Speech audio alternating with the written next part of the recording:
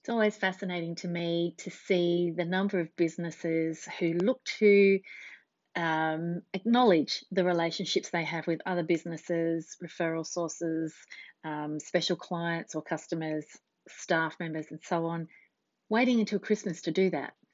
So I want you to start thinking a bit differently about how you acknowledge the relationships that are important in your business. Think about the financial year as a time to stop and reflect on who are the businesses or the humans who have helped my business this year, and am I doing what I can to acknowledge the support that they have provided me throughout the whole year, not just at Christmas. The thing about Christmas, when you are wanting to, or the end of the year, if you'd rather not call it Christmas, the thing about waiting until that end of year period is that there's often a flood of other people having the same idea. There's people going on holidays. Obviously, here in Australia, it's school holidays, it's summer holidays. So, your message of thanks and gratitude has a greater risk of being lost in the rush at the end of the year.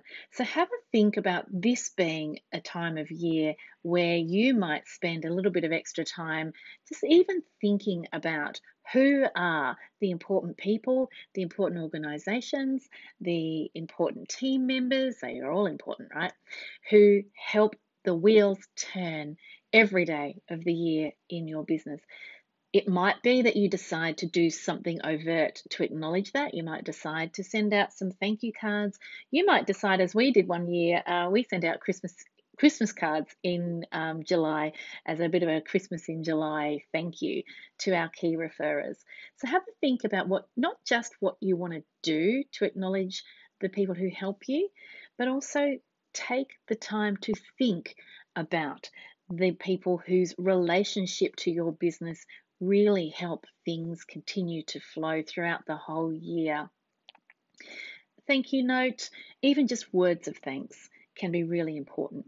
Obviously, with the new financial year, we're also talking about salary increases for staff. I know that a lot of people look to the new financial year and salary increases. We've also this year had changes to superannuation in Australia. That can cause some financial burden for business owners, but I want you also just take a little step back from that worry and think about here's also an opportunity to say thank you to your team. Doesn't mean you have to go and buy them all, a great big bunch of flowers or anything special like that if it's a financially difficult time of year for you. But saying thank you is really, really important, and now's a good time to reflect on that too. So when you're thinking about what greases the wheels of your business, it's the hard work you put in, it's the hard work your team members put in, it's the support you get from your community. Now, that might be referrers, it might be clients and customers, it might also be the support you get from other businesses around you who just help you feel part of a business community. So have a think about all of those special relationships that mean something to you as a business, but also to you as a business owner. And lastly, while you're thinking of all that, don't forget you in that equation and your family. How are they supporting you? How are you supporting yourself? Take a minute to reflect on that, and maybe a minute to spoil yourself while you're at it. Have a great night. Talk to you soon.